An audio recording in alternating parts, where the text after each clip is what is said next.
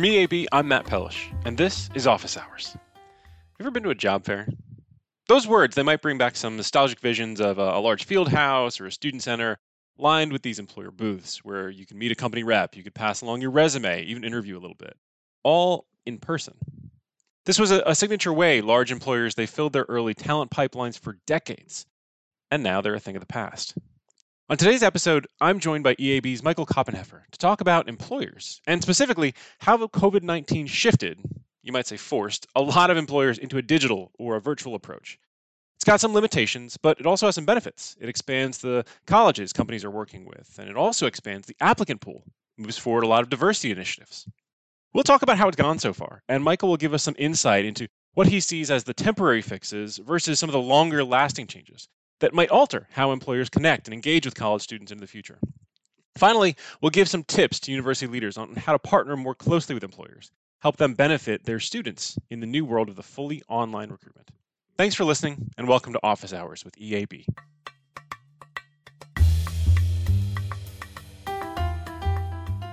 Welcome to the podcast today, everyone, to Office Hours with EAB. I'm Matt Pellish, and we've got a pretty special episode here for you today to talk a little bit more about the employer space. We focus so much on colleges, on universities, on COVID. We're going to bridge a gap here and move in to talk a little bit more about employers. And to do so, the best person we could bring out is Michael Koppenheffer from EAB's Talent Marketing Services. Michael, welcome to the podcast. Hi, Matt. Glad to be here. And this is your first podcast with Office Hours. I think we haven't had you on before, so this is exciting. I got to give the warning here, and anybody who's heard this before, it's Veterans Day is when we're doing the recording, which means schools are closed. We finally went in person a couple weeks ago, got kids in school. They're all back home today, so you're likely to hear them at some point in the background here. I don't know what it's like where you're joining from, but here in New York, it's always a bit of an adventure, even now as we come into the fall of COVID. Yeah, here in DC, schools have not reopened yet, so every day is an adventure. You never know what you're going to get. Well, Michael, I'd love to just kick off the first question here. You head up talent marketing services at EAB. Can you just give our audience a little idea of what that is and what your role is in EAB and the work that you've been doing for the last several months through COVID and even beyond that? Absolutely. So I've been at EAB quite a long time and worked at a variety of different sides of our education work. But I actually spend my time on two different things right now, both of which I think are relevant to today's discussion. One is that I lead our marketing work on behalf of college and universities that's focused actually on recruiting high school students, engaging them in the college search and getting them to inquire and apply and ultimately attend. So that's a big part of what we do, as you know. But I've also been lucky enough to be engaged in this new initiative that we're going to focus on today, called Talent Marketing Services. And what that is it's our attempt to take some of the competencies that we've developed across the last several decades at engaging teens, young adults, and getting them to think about consequential life decisions, but applying it to a different problem set. So instead of the problem of I'm a 15-year-old, I'm a 16-year-old, where should I be thinking about college? How should I be considering what colleges to apply to and so forth? It's actually applying it to the post-graduation employment question. So I'm a junior in college, I'm a senior in college. What should I be doing for a career? What actions should I be taking now to set myself up so that I can get the kind of job that I like? What even are the options on the table for me? Mm-hmm. So we're engaging this new space. Sorry, go ahead. What are some of the similarities there when we think about the students who are coming from high school into college and then from college, hopefully into the workforce in tough economic times? What are some of the similarities you've seen in those two roles? You kind of have an interesting perspective there that gives us a little more insight. I'm curious what you've seen in similarities. So interesting question, because there are a lot of things that are similar about engaging these two populations. So high school students at the beginning of their process they have a wide open consideration set. They often, in many cases, don't know really very much about the process they're about to embark on. They don't know what the way stations are. They don't know what the choices are. And so there's an opportunity to support them all along the way across multiple years and multiple phases of the consideration process. And the same is actually true for college students. So a lot of career centers pay attention to the senior year and the on-campus job search and how do we place our seniors. But really what we've seen is that a lot of very thoughtful college career centers and a lot of employers are actually thinking earlier in the college experience and thinking about how can we actually engage sophomores? How can we engage juniors in a meaningful way in helping them to understand careers and potentially, if you're an employer, consider coming to work at that particular employer. You mentioned on-campus job search, and I think that that's been a core part of the recruitment process. Employers come to campus for job fairs, on-campus recruiting. I wonder, at the point in the shift that we've seen with so much virtual, how important is campus recruiting to big employers right now? So you're correct in asserting that historically, on-campus recruiting has been the mainstay of how large employers connect with college students. Many of the large employers that we've talked to have very well developed and very effective on-campus recruiting operations that center around personal relationships and in-person events. As we all know, the last many months have made that typical playbook impossible to run. And so what we are seeing across all different kinds of employers is that they are being forced to reconsider the ways that they connect with students and figure out how they can accomplish some of the same objectives in the virtual world, because they certainly can't in the physical world. Mm-hmm. I missed that too, Michael, the idea of being in person. We used to see each other in the office at EAB many months ago. And it's been about I dimly remember what that's like. I saw you, right? I kind of remember physically what it was like to actually be in a room and have a conversation with you and not do it over Zoom in the same way that we still do. But that virtualized, it's changed, right? It's so much different now in terms of recruitment, which is in some way, shape, or form, everything's gone virtual in the last several months. And in the wake of a pandemic, I'm wondering, you talked about that virtualization of recruitment for employers. How has that gone? Has it gone well? Has it been a challenge? What have been some of the successes you've seen in that virtualized approach to recruitment for employers? Well, to be honest, we're still fairly early in the recruiting cycles. So the ultimate success metrics, just like for colleges, are still a number of months away. However, what I've seen is that for better and for worse, employers have had to completely flip their models on their heads because which creates opportunities and challenges.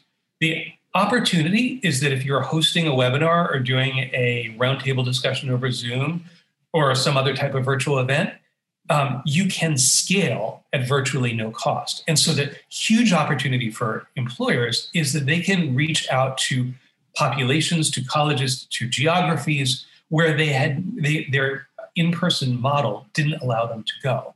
And that's great potentially for getting a broader talent market, for increasing the quality of applicants potentially, for increasing diversity. So that is a ton of opportunity and aligns with what many employers were seeking before the pandemic. The challenge, though, is that it requires very different competencies. Mm-hmm. So it's in one of my former jobs, I worked with salespeople, but I worked in marketing. And while people often lump those two disciplines together, they are incredibly different because sales and, for that matter, HR and recruitment are often concerned with one-to-one, right? Mm-hmm. One HR representative, one prospective student, or one prospective employee, and the two sort of meeting on that level. Whereas in the virtual world, you have to think about how do you scale? How do you engage people at a distance? How do you take advantage of technology to reach not one student or 10 or even 100, but maybe 1,000 or 10,000? And you do that differently, and that's not something that employers typically know how to do. Interesting. With that, we've talked to a lot of students, and I've certainly heard in my work on campus, students are attending virtual job fairs. That was the initial for it. And I think it's your point of took what was done physically in person, a job fair. People come together in a field house, in a campus center, in a campus union. There's booths, there's employers, everybody talks to each other. We'll just shift that into the virtual environment. I think that was one of the first forays we had seen there for a lot of students and employers. How are students and employers feeling about those? And again, I know it's early, as you said, in terms of the outcomes, but just general consensus from your conversations with employers, what you're hearing from them, from students. How do they feel about that movement to a virtual job fair and the response to what it's been like? So broadly speaking, and I will say that all parties concerned, students, employers, colleges, are figuring out how to make it work. Mm-hmm. Just like we're seeing those of us who have kids in school. In many cases, we're figuring out how to make it work. But what your question makes me think of is actually the experience of my kids, both of whom are high school age, mm-hmm. in DC public schools. In March, at the beginning of the pandemic, there was not a coherent strategy, not coherent infrastructure. The technology wasn't working. It's kind of a mess. They're in different schools. Their experiences were really disparate. This fall, honestly, it's been tremendous. They've done, the schools have done such a good job delivering virtual mm-hmm. instruction. The kids are used to it. Both my kids are really engaged. They're both having great school years despite being virtual. And we've seen much of the same thing in the virtual recruitment process. There certainly have been plenty of horror stories about career fairs with technology glitches where people haven't been able to log in, where nobody comes to the virtual rooms to talk. But increasingly, we're hearing the alternative, which is stories of employers offering virtual events and having tremendously good participation and great genuine engagement and high quality candidates coming through the virtual doors, and which I think speaks to the fact that it's virtual is neither good nor bad mm-hmm. in itself, but it is a different set of competencies to execute. If you do it well as a employer, as a career center, as a student, you can still get a ton of the same benefits, and in some ways accrue different benefits too. I like that. I think that's a good, I always love to hear the personal story of your kids are going to be going through this relatively soon as they think about the college search process, and certainly beyond that of how everything shifted to virtual. And I know your work on that enrollment side has been so much of virtual recruitment and virtual admissions and enrollment cycles going into this point. So I think it's always a good way to think about it. On the other side, though, you mentioned a couple times now, competencies, the different competencies that are required in the virtual world versus the physical in-person approach that we did. What are some of those competencies that you look for, you've been starting to build into that work with employers, or specific things that they've had to shift or even seek out some new talent with those competencies to be successful in this realm? What do those look like? What have they started to stack up in the competency world? So a couple of things come to mind, and they're all, broadly speaking, in the marketing realm. So the first is that most of the employers that we've talked to do not have an in-house competency at engaging their audience, in this mm-hmm. case, students, through email and other mass channels. They are great at writing individual emails to students, but when it comes to writing a stream of emails and maybe digital social ads and God help us, text messages, it's not what they typically know how to do. And so their instincts about what subject lines to use and how to mm-hmm. frame the offers and how different to make the emails and how often to email people are not going to make them effective. And honestly, that's the same thing that we see in our work with colleges. The reason that colleges and universities work with us is in part is that we've built up a distinctive competency at, like, how do you get the attention of a distracted and busy 16-year-old? Mm-hmm. And the same is true for 21-year-olds, right? And so, mm-hmm. so we've definitely seen an opportunity to work with employers on that side of it. The other thing that I've seen as a emerging competency is to think more flexibly about how we can use this virtual world to bring different kinds of experiences and different types of content. I talk about content because I'm a marketing person, but different kinds of content to students. So a number of the employers that we've talked to, as we've explored virtualization with them, they're thinking, well, we used to do a 45-minute information session when we would go on campus to a certain college. We're going to take that information session, but we'll do it over Zoom.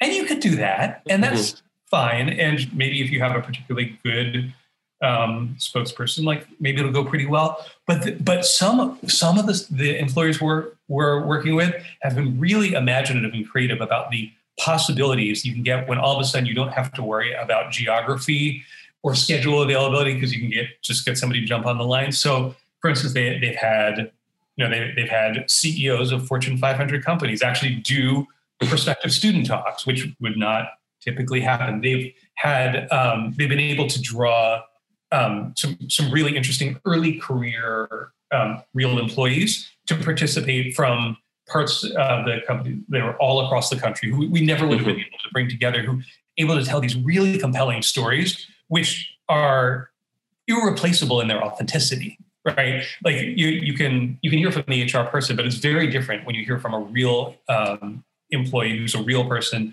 who can share their actual experiences. And so I believe that the employers that are going to be the winners in connecting certainly with the early career prospective employees are going to be the ones who are imaginative and creative at using these new potential virtual approaches to bring a more vivid and rich and compelling experience to prospective students or prospective employees, to students through these technologies. I think that I would have loved to have seen a CEO pop onto a recruitment event that I had attended perhaps when I was in college. I think I would have tipped the scale a little bit and been like, this is a place to go work. Look, they're so interested. You have the CEO engaging. But to have that opportunity in the virtual space because of the breakdown that geography no longer plays the same role, or schedules. I mean, we were able to do the same thing. We jump on Zoom calls all the time in ways. I used to jump on a plane, and to get to LaGuardia, get on a plane, get somewhere, it was near impossible and took so much time out of life. You can do this so much faster. Yeah, so much more efficient. And one particular area where I think I'm really hoping this is going to make a difference is in supporting diversity goals in hiring. Mm-hmm. So one of the biggest things that works against hiring diversity is the fact that employers tend to recruit at the same colleges year after year after year. Right. And the reality is that if you want a more diverse candidate pool, you can't stay as close to home. You can't stay at the same colleges you've gone to year after year. You have to expand your footprint, and that's expensive. And if your constraint is, well, you're going to have to hop on a plane. We only have a couple people who can do this. You're going to naturally figure out what the sweet spot is between your hiring needs and your travel ability, and it's going to cause some limits. But the thing that is really exciting about a more virtualized approach to recruitment and is that employers can go to schools and to reach students who probably never heard from these employers before, never had the opportunity to engage in these nurturing events and awareness events, and therefore likely never would have thought to apply. And I think in the long run, it's going to benefit students, it's going to benefit colleges, and it's going to benefit employers, because we're going to find talented people no matter where they are, and we're going to support a lot of these companies who really do have serious goals to improve diversity and improve equity of opportunity. And so I think that is a important advantage to that if companies pursue it, which will be ahead for us. I know it's a little early, and you said in terms of outcomes and the overall hiring season. I'm curious if there have been any indicators that has been successful, because that's certainly a part of the other side of this. On the learning side, we talk about the learning gap, the completion gap, and the equity gap in higher education that is somewhat linked to technology and the digital divide that we have seen. Students went to emergency remote instruction, had to be forced online. There were a lot of challenges to being connected to your home university, being able to participate in classes in the same way. I'm just curious if that has also played a role as we've virtualized recruitment, or if they've been able to overcome some of those digital challenges in some ways to see some positive returns or positive changes in advance of those diversity goals for employers. So it's still early, as you said. Yeah. Best indicators we have of the progress are the colleges that students originate from, where we see the students participate in these virtual events. Because what we've done is to compare in previous years the colleges that students come from when they go through the recruiting funnel, and this year where the colleges where the students come from when they go through the recruiting funnel. And we have seen very positive indicators of new colleges showing up, in essence. So employers broadening their reach in ways that I don't think they would have done in previous years. And it is because these webinars, these virtual events make it much easier to scale, make it easier to promote events to more students and to more colleges. So we're certainly very optimistic. That's good. That's what we're all hoping for in the larger goals of DEI initiatives on campus, but also for employers. As I think about it now, you may hear in the background, you might not, depending on the quality of this microphone, but you might hear the Long Island Railroad. You might also hear the many planes that go to JFK or LaGuardia, where I sit here on Long Island. Travel is increasing a little bit, but if we had been doing this in January or last year, you would have heard a nonstop sound of jet fumes and jets whining overhead. So travel is still there, but not as much. Same thing. You talked about employers not necessarily having to travel to go to career fairs, do on-campus recruiting, go out there and sort of seek out potential employees. On the recruitment side as well, do employers care as much about the physical location of applicants anymore, or where they'll actually be working from? As we've all gone remote and as we're thinking about the change to the workforce and remote work policies, work from home, is that still the same variable that it was before as they now seek students from a broader swath of universities and institutions? Or are there other factors that have now taken a stronger position when they're considering applicants?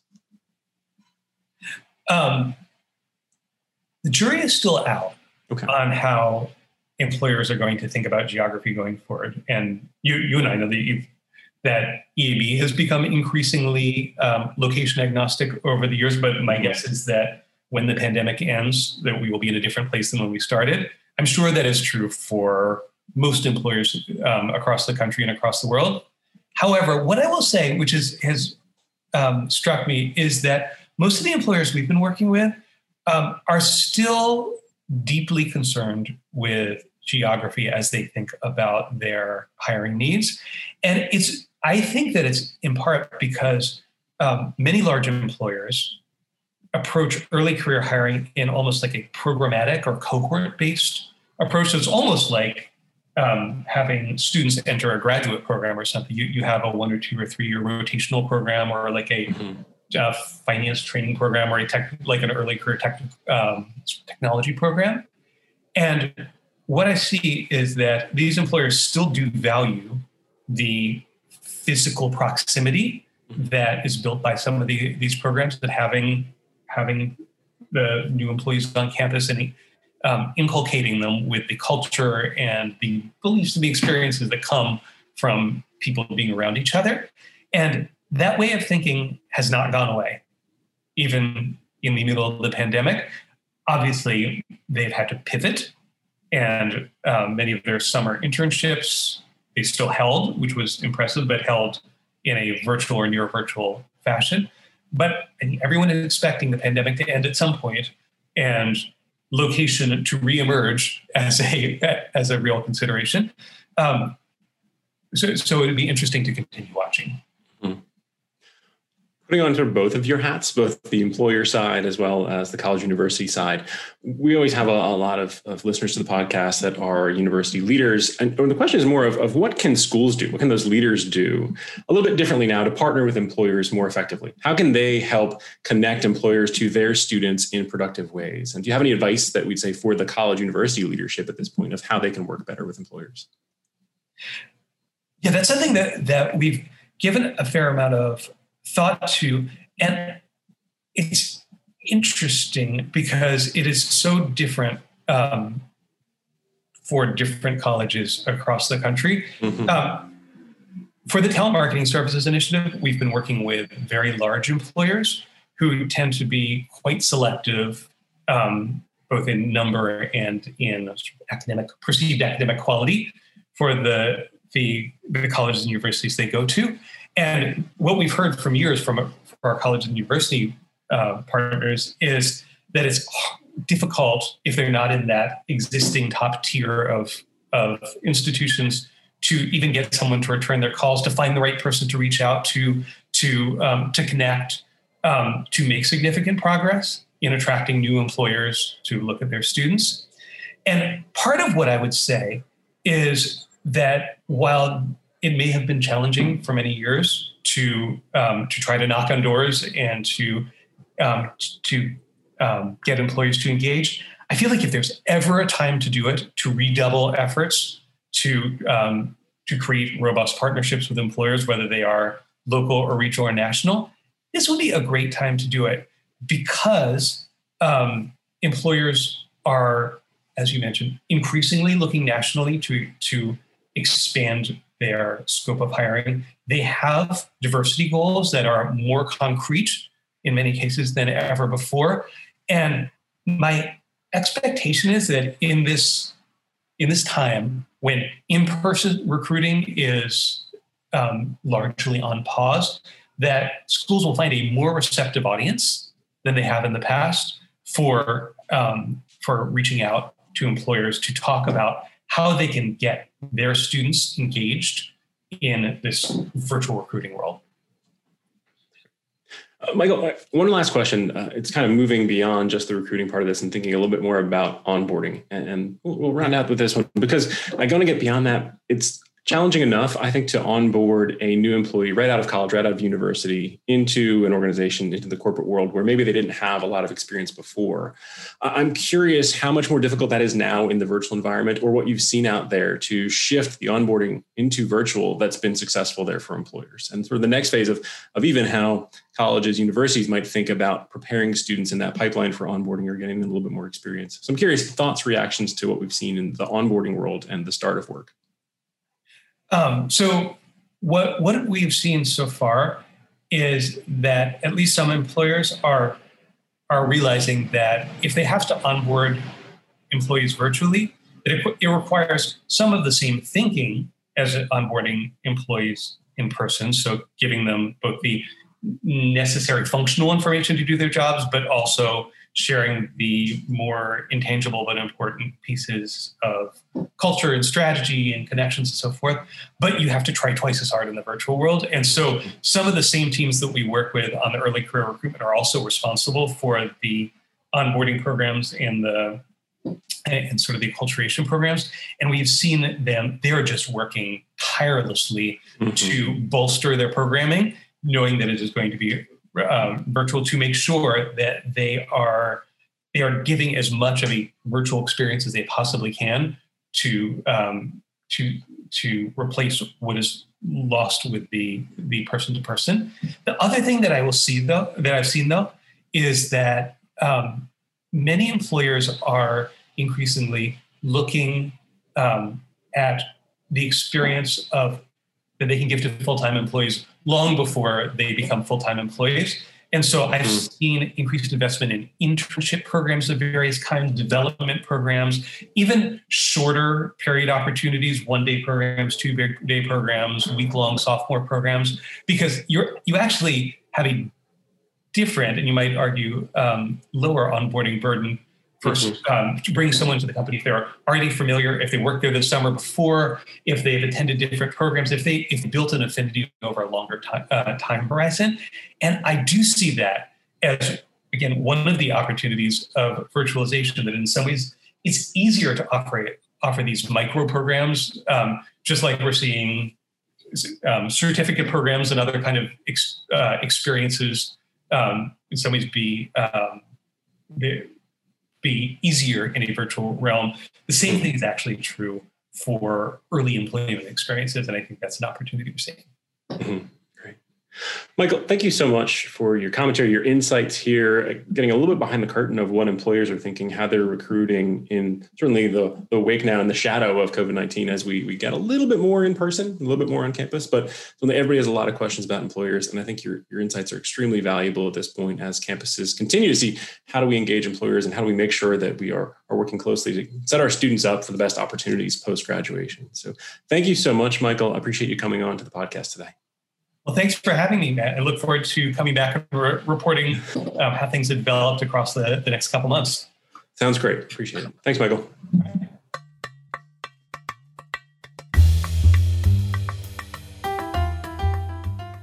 Thanks again for listening.